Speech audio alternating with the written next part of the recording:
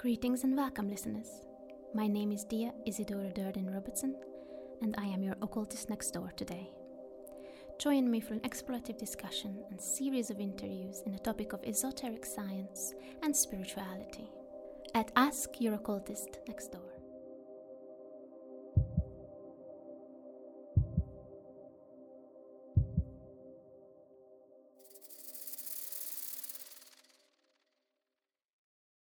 Welcome, listeners, to another episode on Dancing with Dragons. And it is indeed time we begin this dance, this spiraling dance. And today we're going to spin and twirl into the world of myth and mythos. And I'm sitting here in the middle of a storm right now. And storms are very much related to dragons, as you will find out very soon. So I've decided to record this podcast trusting that you hear what I have to say. So today we are diving into the world of myth, mythos, and stories of the past.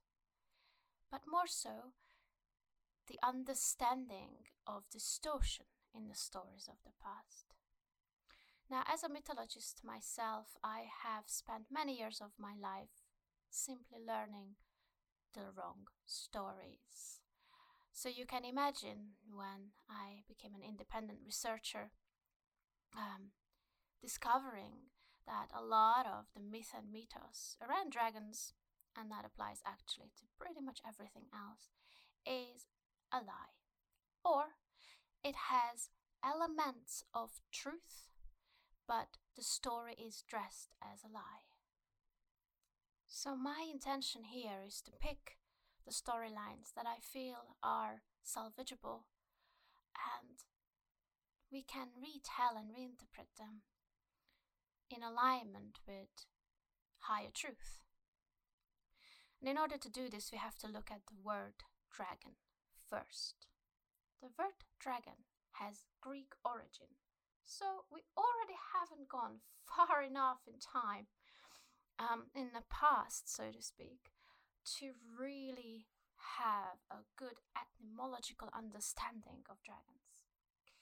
But the word dragon originates from the Greek word derkume, and derkume means to see, the one who sees, because traditionally it was believed that dragons have a power of sight. They see past, present, and future, and they have a multi-dimensional vision, so they can see events happening simultaneously in different realms and realities, and that gives them a cutting edge in leading people, in guardianship, in protection, which is actually the original true purpose of dragons, was to guard, to protect, to keep what is sacred hidden. And they needed that sight for that. But if we step away from Greek for a moment, and we will return to that land and era of ancient Greece later on, there are other words that we can look at. Naher for Sicilians, Nathair, Natrix, Ader or other. The Sanskrit would call dragons or serpents Ahi. Ophis was also a Greek word for serpent, and Ashta or Ashdaha for Persians. So you can see that actually this Draco, Drago kind of sounding word is not even the original first word for dragons.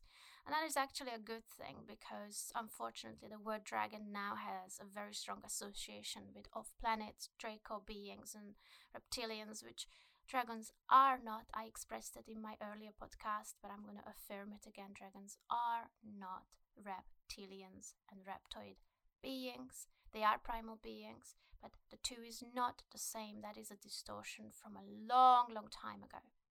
But there are others. So let's look at some associations here.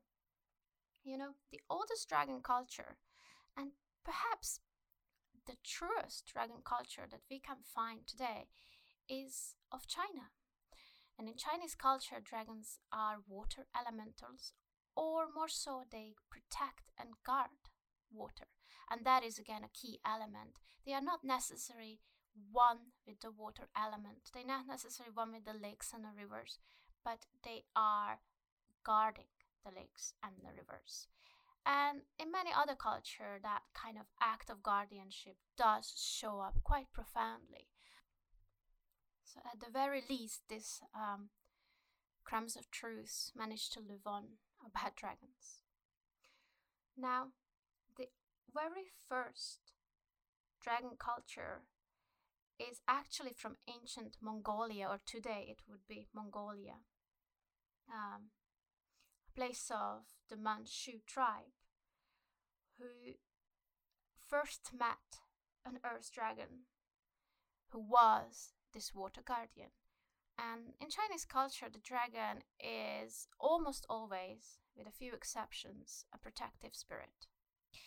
It is able to travel between the worlds and the realms, between astral spirit and earthly, through the elemental means of water in the sky, in the clouds, in the form of rain, and of course the living water within the earth also. So the origin of this Chinese dragon mythos points to the stars. It points to the North Star, which at the time was part of the Draco constellation. Now in the Rig Veda, we also find dragons present as an elemental being that lives within the clouds. And when the children of Danu release and free, not murder and cut down, but release and free the dragon, its blood, which is rain, falls onto the ground and fertilizes the earth. And the Rig Veda deities are actually very, very similar to the Celtic children of Danu, as they call the Tuatha De Danann, in their story, their origin, their shape. Not entirely the same, but there are possible connections. Now that already taken us to Celtic myth and Celtic mythos, and we are perhaps can say that we can consider the islands of Ireland, Scotland and Britain on Dragon Islands, because dragon myth is very alive there. But that is because it is the youngest. Dragon mythos comes to these islands the last time in respective of the ages. So a lot of the myth is still very much alive, whilst in other traditions and cultures they get changed and rewritten. So in the Celtic Isles, we have dragons that live within the earth. We have dragons that are Vaishors and wise men, and we have dragons who decide to, let's just say, are living on the surface world, in our, what we consider now, human world, but in a time when humans weren't really around, or at least weren't in connection with the dragons, and decide to enter into a collaborative union with the Eldar races of the Fae. And so from that lineage or line, a Fae and dragon line is born, which later on becomes the line of Pendragon. So they are a birth child or descendancy of an elemental being, a dragon, and a Fae royalty, of course, at that time. And that story is almost entirely gone, and only can be found in sort of tiny snippets in some of the Fae and Eldar myth, and even modern storytellers today who work with Celtic mythology kind of dismiss it, and that's okay. I still believe it is true, because I believe that whatever's the most hidden is actually the most aligned. And we're going to come back to the Celtic world later on, because I want to talk to you about dragons and dracarys today as well, in a sort of capacity of a guide or an ascended avatar being. But let's go to Greece first. So in Greek mythos, we have also a very distorted dragon myth where the god Zeus defends the dragon, forces him underground, and then in this story, the dragon becomes basically the lava in our volcanoes. It becomes an angry dragon by the interpretation. So you can really see that it's not even just water, but all elements are connected to the dragons. And this specific dragon happens to be called Typhon or Typhoon, which is obviously the name we have given to very, very strong storms. So there is another sky association, and just to point out, Zeus' divine weapon is a thunderbolt. So the interpretation of that story by me is that Zeus, when forcing the dragon underground, actually takes its power. So he has to have the dragon underground, otherwise he cannot possess the power of the thunderbolt. So there's something going on there as well. And there, by the way, very little telling in any of these stories what the dragon has done in order to be deserve the defeat or the killing, so to speak. There is not usually an act of harm.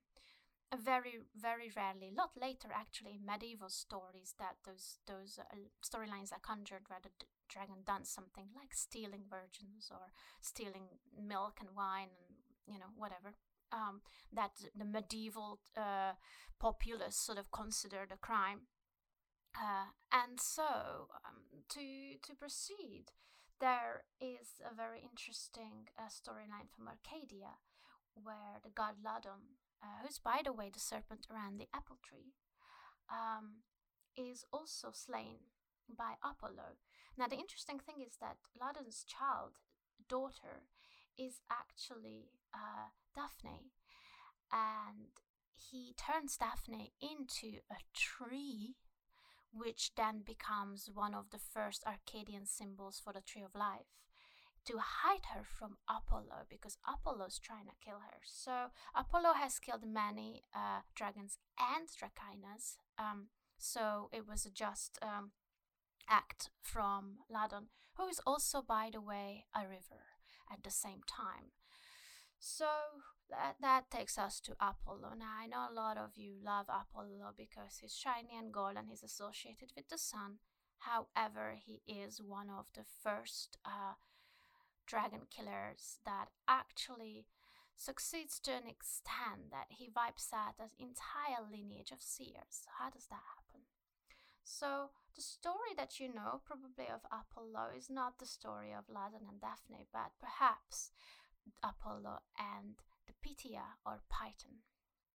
Now, this Python is the divine source for the site of the oracles of Delphi.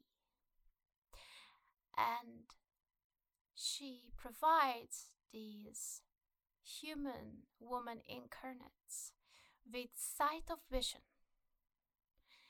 as an exchange, so that she can live peacefully within the seas and in the land around. And this Python is not raging and rampaging the land, by the way. She lives within the elements, and she lives under the sea and under the surface of the earth. And Apollo comes along and kills her, and then goes to the oracles of Delphi and says, well, from now on you're oracling for me. The problem was that these divine feminine oracles received their sight from this serpentine being, and after she was slayed, they weren't able to receive sight, so they had to start using psychedelics, certain substances that they would inhale and smoke or eat or chew in order to induce a sight of vision. So you can see very easily that Apollo's actions and demands on the oracles were actually completely out of place because he caused the loss of sight for the oracles of Delphi. And by the way, in timeline, there were many oracles of Delphi, not just one. It was a linear succession, usually based on heritage. But later on, because of the loss of this connection with the serpent in the earth, the oracles were just sort of selected from a group of priestesses. It wasn't hereditary anymore, and disappeared because the readings became completely jumbled and confusing, and actually needed a male priestess to stand by the oracle and interpret the readings. But to go back to dragons, and generally Dracaenas. In Sumerian myths, we have a long succession of half dragon, half human beings. I think the most common you probably heard of is Tiamat herself. She is in her own right a dragon queen, but she's also a creator of the Sumerian world. And she does have these capacities even in these stories.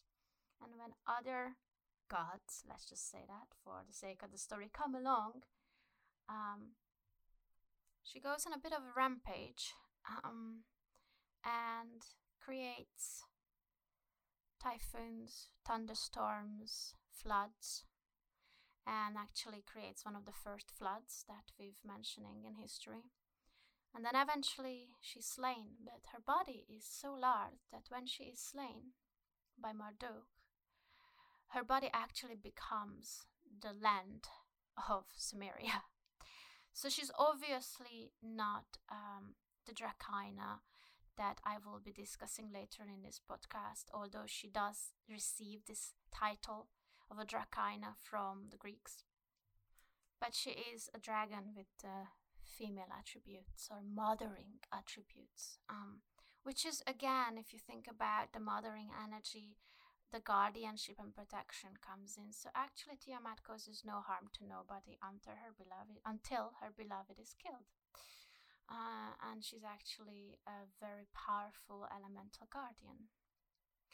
So again, these dragons are not the elements.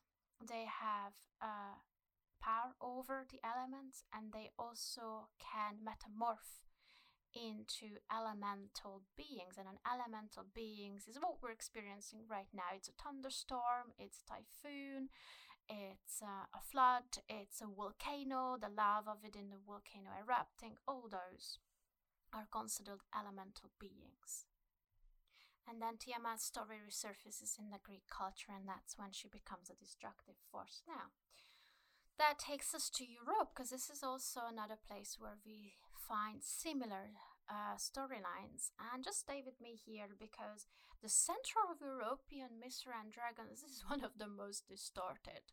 So we really gotta look at these repeating storylines of gods, usually avian gods of planet, or newly arrived at least from somewhere, come along and kill all the dragons, and then obviously command the land they've taken over. And what happens when you really truly kill elementals is you offset the balance of the earth. You cause a planetary tilt, and as a result of this planetary tilt, the experience on this planet becomes very different. And some of these stories imply that within the storyline, and others are symbolic. So a lot of the Eastern European, especially stories that I'm gonna just drop nuggets of, are actually symbolic. They are not actually truly killing the dragon. What happens, and that is the misinterpretation, one of the biggest one, is they pin the dragon down to the earth. And that is actually an act of service, because some of these dragons in the stories do belong within the earth. So it is a magical act to pin the dragon to the earth so it can return its power, its force into the earth. Because what we need to realize, and we're going to take the dragon perspective on this, if you have a long, long ancient history of being persecuted and labeled as a villain, you'll become it. And dragon is a powerful force, and it's a powerful avatar of the cosmos, but it is not incorruptible. So some of these dragons in the stories did need that help. And, these stories were found or heard and then rewritten as stories of heroes, knights, and warriors defeating and killing the dragons. And it's very hard to say that in which scenario and case that was actually necessary, because the dragon was corrupted, as in the natural power was corrupted, and which of these stories were actually the hero helping the dragon return to the elemental world. Now, in any story, you find a roping, which you will in the story of Saint Martha, for example, or Saint Margaret, equally. The story of the original Saint George, not the Saint George that the Catholic Church trying to sell you on, but the original story of Saint George, who wasn't called Saint George, by the way. You find this rope. There is a process of the defeat, and it involves 3 attempts, and then a rope goes on the serpent's neck, and then that is how it returns to the earth. That is how it's quote unquote defeated. So those storylines, when you find the rope showing up, you need to understand them differently and understand that they are actually not murdering the dragons. They are helping it return to where it came from, and also where it most flourishing. Our dragons on this planet need to have elemental connections. They cannot be separated from the elements, because that doesn't serve us, and it most certainly does not serve them. Now let's look at some serpentine races. There is a race called the Asayanas or Ashayans, who were serpentine dragon races of Earth. So again, they are a birth child of the Eldar and the dragon intermingling, let's say. And I'm purposely not using sexual terms, because these unions actually don't form in a way we understand sexuality. So these races aren't born from what we understand making a new life. But anyway, so we have these Ashianan races, and then later on they called the Ophians. And actually the Ophians are the forebearers of a lot of the mythological beings that we are aware of and learning about in Avalon Academy as well. For example, the water nymph. And a lot of the water elemental fae beings, the well guardians, the well maidens that come in later medieval stories are of this Ophian race. And then we have the Celtic mythos, which is actually a storyline that shows up in Central Europe and Romania as well. And we have the Tuatha De Danann, or the Shining Ones, if you like that name better, who are an Eldar race, so they have elven origin. And in Ireland, they actually not considered gods, and they don't use the word fae. I like to use the word fae because for me that's most resonant, but they are simply just called the good people. They are a very much humanoid race, much larger and taller than we are, and they had the capacity, ability, and talent to be dragon masters. So all these storylines about the Tuatha De Danann killing dragons is a distortion. They were dragon riders and dragon masters, so they befriended the dragons, and they were actually the race to help a lot of dragon beings return to Gaia's source, return to inner Earth, which is a different realm, different dimension, and return some of the dragons into their source origin. Not all of them, unfortunately. And in Celtic myth, there is a story of a battle between the Tuatha De Dau, or the Shining Ones, and the Balrog, or the Balar, which is a giant race. And some interpretations of that is that these giants were also elementals, but I don't think they were dragons. There are those understandings that they were dragons, and there was a fight between them, and the Shining Ones were victorious in that fight. But it's more likely that those races were indigenous giant-like races of the earth than that they were dragons. There are Romanian myths that I really love. Eastern European Romanian myths is worth looking at, guys. And Slavic too. Slavic and Icelandic stories are very beautiful. And I'm actually gonna tell you the specific one. There is a Romanian / Icelandic, it's almost the identical story, where there is a dragon that lives far, far away from any inhabitants, but the men feel that they need to make sacrifices, so they obviously give a virgin to this dragon once a year, right? Stay with me, we all heard this story. And what happens is actually the dragon is not really just a dragon, it's also a person. And when it goes through its transformation, it falls in love with this girl, and they together start a sort of very divinely guided, isolated, magical life, and then have children also.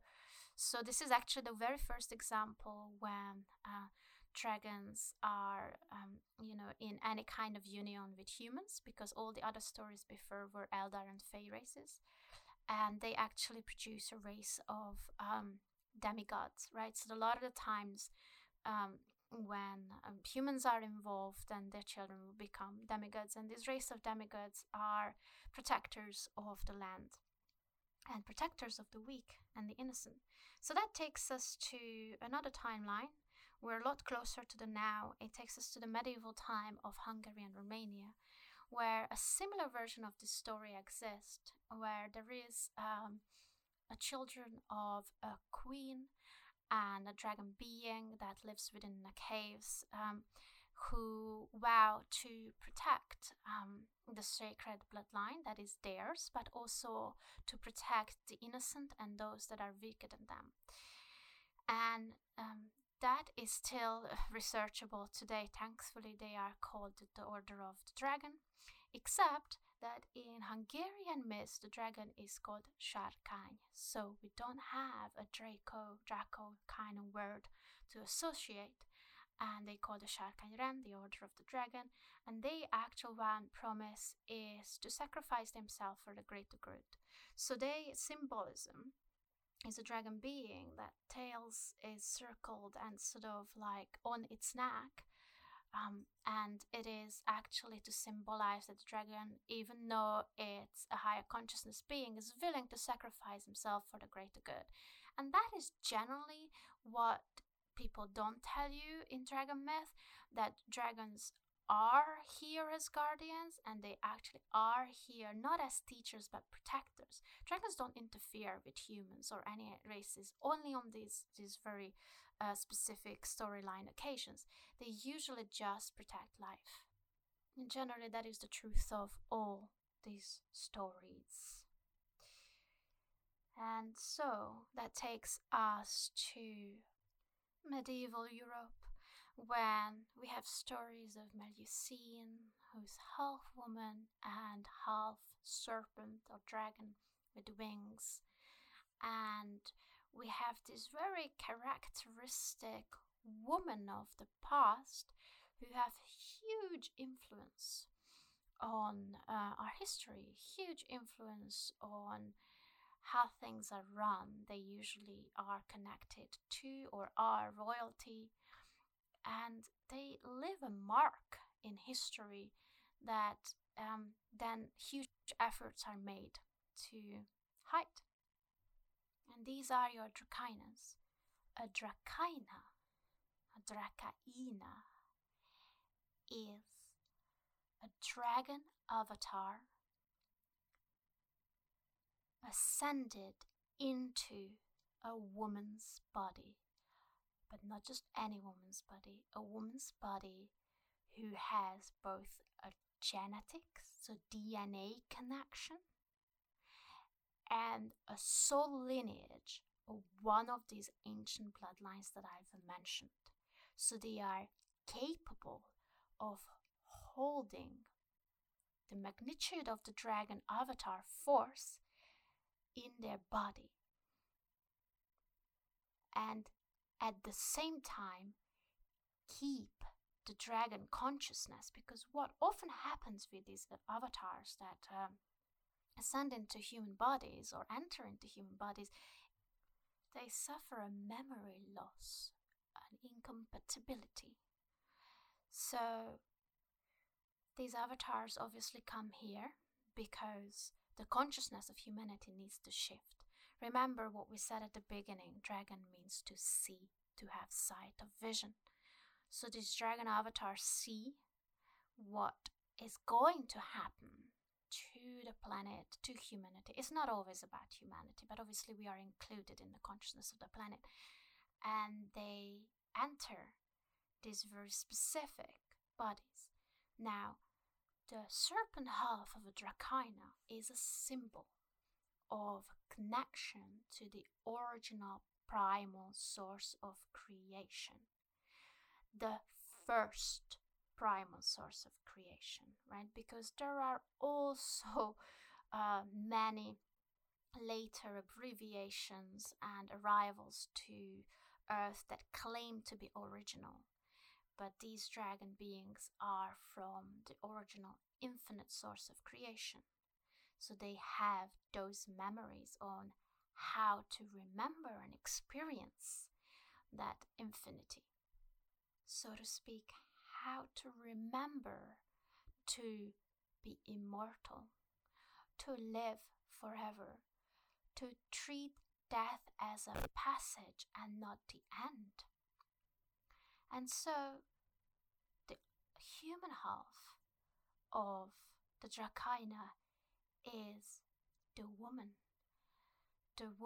that is connected to her divine source womb. She is the mother, the lover, the maiden. She's all that you would find in an aligned, centered woman of this earth. And so these Dracaenas, we know them. We don't know them as dragons and Dracaenas, but we know them because of these capacities. The original oracles of Dolphy, Melusine of Lusignan, Eucydna, Inanna, Isis, Bridget, the Mary of Magdala, Joan of Arc. These are dragon avatar women, and we reinterpreted and using the word Dracaena to identify them in history. And beyond identifying, to recognize them and give them the credit that they deserve for what they have done in human history. And sometimes some of these Dracaenas ultimately couldn't complete and finish their mission because there are indeed other forces who do not want these stories to see the light of day, but they also do not want interference with the idea of what is original creation, which is actually not original. It's a hologram, a false reality. So you can understand it this way. These Dracaenas come to Earth to create cracks in the system of false reality, to shatter the matrix. And some of those ladies I listed have indeed succeeded. That doesn't make them goddesses, because a goddess is a being who has direct connection to creation, so it's a celestial creational force, but it makes them Dracaenas, and it makes them beings in service to Earth. And if they service to Earth, they are in service to you because you are part of Earth too. And the mission and the divine calling is always the same, with slight differences. Restore power into the hands of those that know how to wield it. Teach people humility. Teach people the way of love instead of self-destruction and greed. Teach them to share power, to protect the source of original life, and to protect and guide the less fortunate. Always. That is the creed of the Order of Dragons. That is the original Dragon Codex. And that is what we are embodying, learning and exploring in the Avalon Mystery School and Academy, on the foundation level, when we're learning about the dragon dynasties specifically, and dragon consciousness and dragon wisdom. And as I said, with all that, dragons are not incorruptible. And when they are corrupted, they become the polarity, the shadow of everything they stand for. That is the cosmic joke. And so there are the stories of the dragons being greedy, the story of Fafnir, for example, which the Lord of the Rings were modeled upon. And when this dragon force loses its memory or is distorted or corrupted, then it becomes everything it is standing against and fighting against. And so almost this is what given all those Catholic priests writing these stories about dragons that are destructive and unfortunate, but valid grounding to really sell these dragon stories to people. You've got to remember that when the Catholic Church decided that every priest should be a writer, that every priest should write story, and not only should they write story, they didn't do it because that was their hobby, by the way. They did it because they were told to grab ancient Celtic word of mouth and ancient word of mouth stories in every culture there is and write their own version, because most people at the time couldn't read. So the stories were told by these priests, written down by them, and of course the old word of mouth stories were not written. So you only needed a bit of time, a couple 100 years, and they became the only story there is. And some, of course, I'm not saying that all the Catholic priests had the intention that they taught everything. Maybe some of them were actually excited to uncover what was even at the time already quite hidden. But ultimately, a lot of the stories that are given to us about saints from the church is a birth child of misinterpretation and distortion. And it is hard, actually, to find the true stories, because a lot of them comes from before ancient world myth.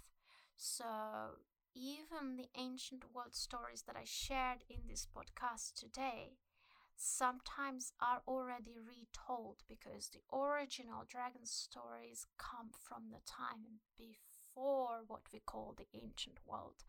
So of course we will lose things in interpretation, but we also are smart enough, capable enough, and we are dragons and we are seers and see the multidimensional universe and are able to, with our intellect, our heart, and our connection to true source, not false source, remember these stories and look at the lines and breadcrumbs in them and understand them for what they are, what they meant to be. So I think that's enough to share for today. I hope you enjoyed this podcast and you managed to stay with me until the end. Thank you so much for listening, and I'll be back soon with more opportunities for us to dance with dragons.